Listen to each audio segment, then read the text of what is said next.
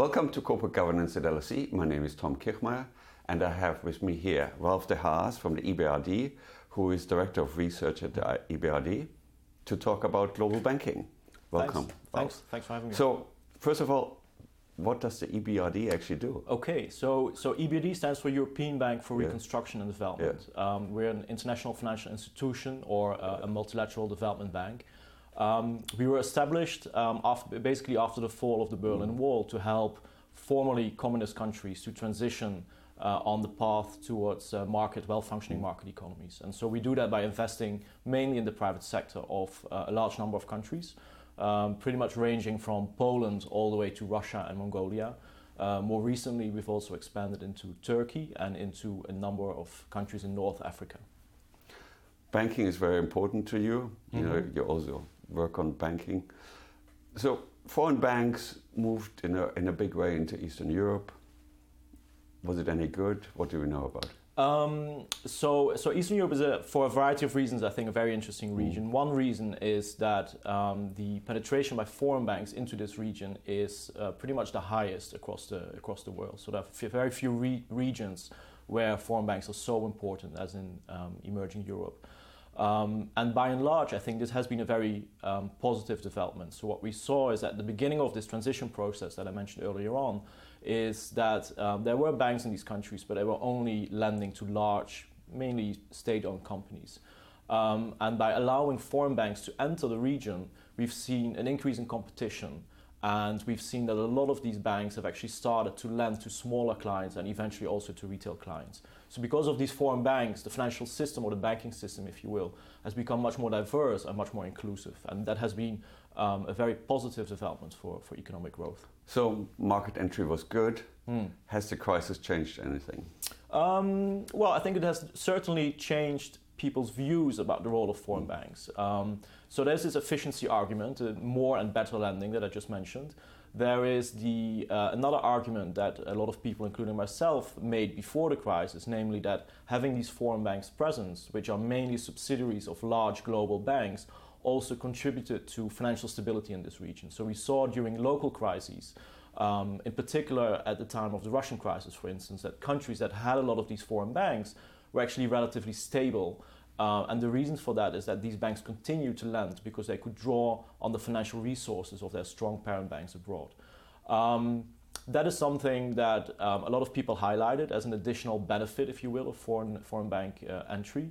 What we've seen during the recent crisis is that that process can also go into reverse. And that is something that we knew from earlier crises. We knew, for instance, that Japanese banks that were very active in the US, when they were confronted with problems in Japan, they quickly retrenched and reduced their lending in the US.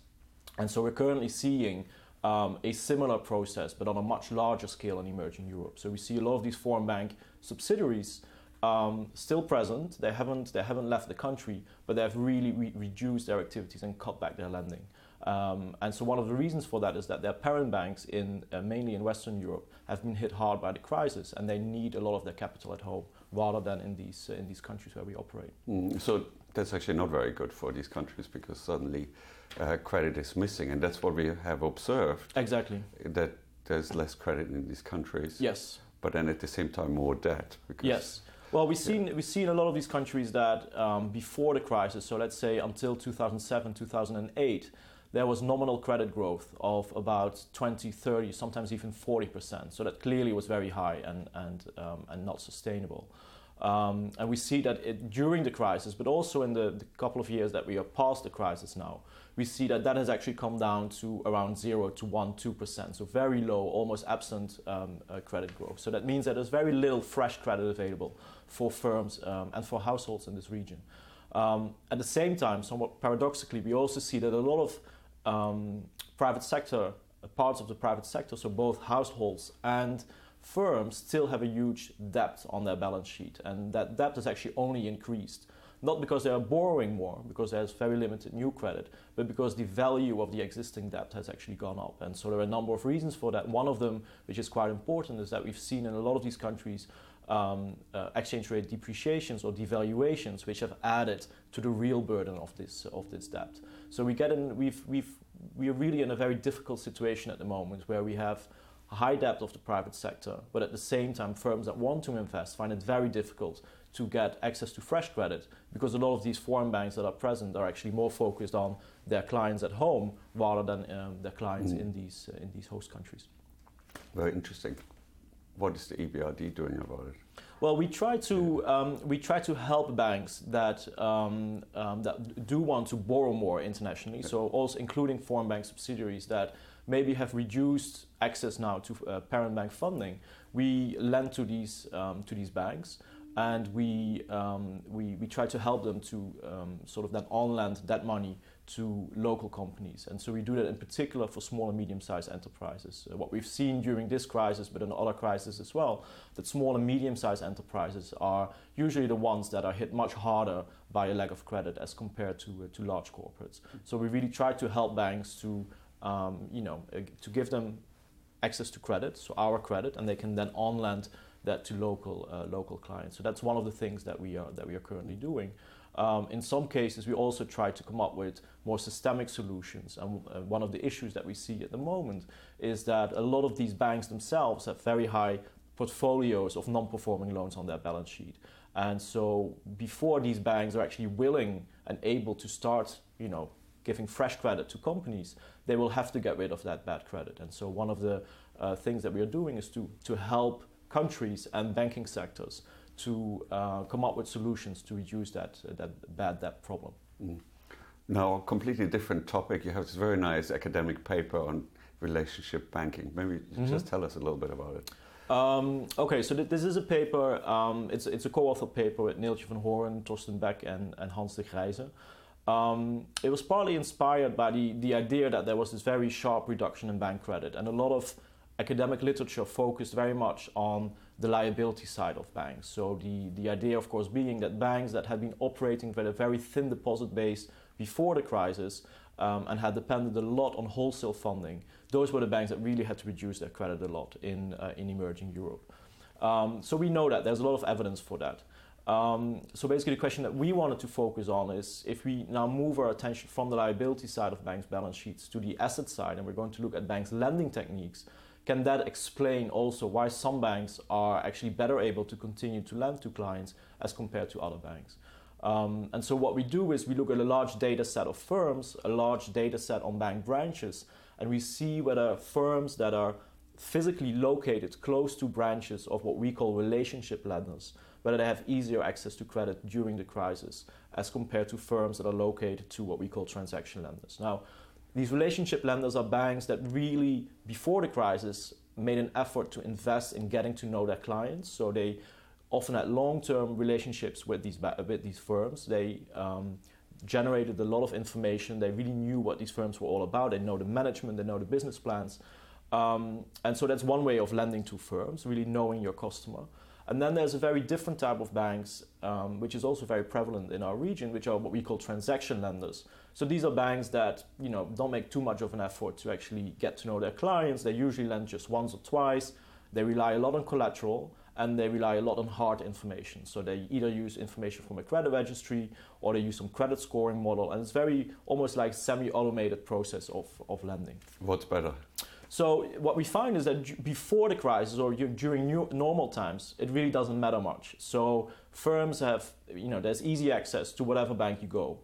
The difference only appears during the crisis. When the crisis hits, we very clearly see that firms that have easier access to these relationship lenders actually continue to be able to borrow. Firms that only have access to these transaction banks, they are much more likely to be cut off from credit.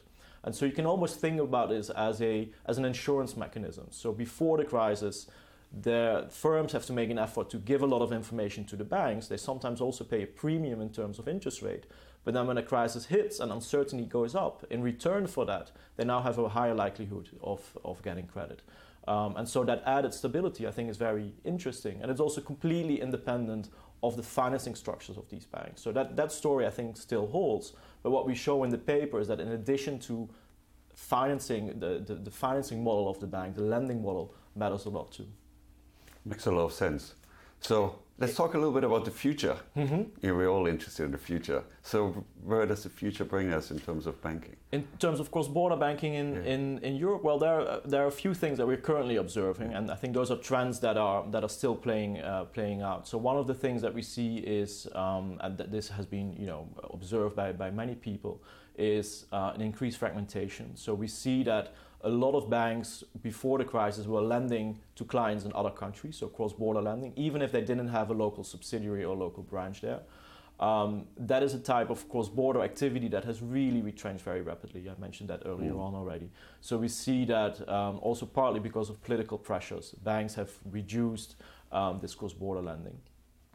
We see that in return, or in addition to that corporate bond markets, and particularly cross-border bond borrowing, if you will, bond issuance, has gone up very significantly. So bond markets, again, as in some previous episodes, seem to play almost like a spare wheel role. That if banks reduce their lending, some firms at least manage to actually go and issue bonds to get access to debt funding. And finally, one of the trends that I think is very interesting is the emergence of new players. So we've seen that American banks have really increased their presence in cross-border lending in the EU. I also expect that Chinese banks are actually going to become much more important. So we see that Chinese companies, state-owned companies, but also increasingly private-owned companies, are increasing their investment in Central Asia, in Eastern Europe, and also in Western Europe.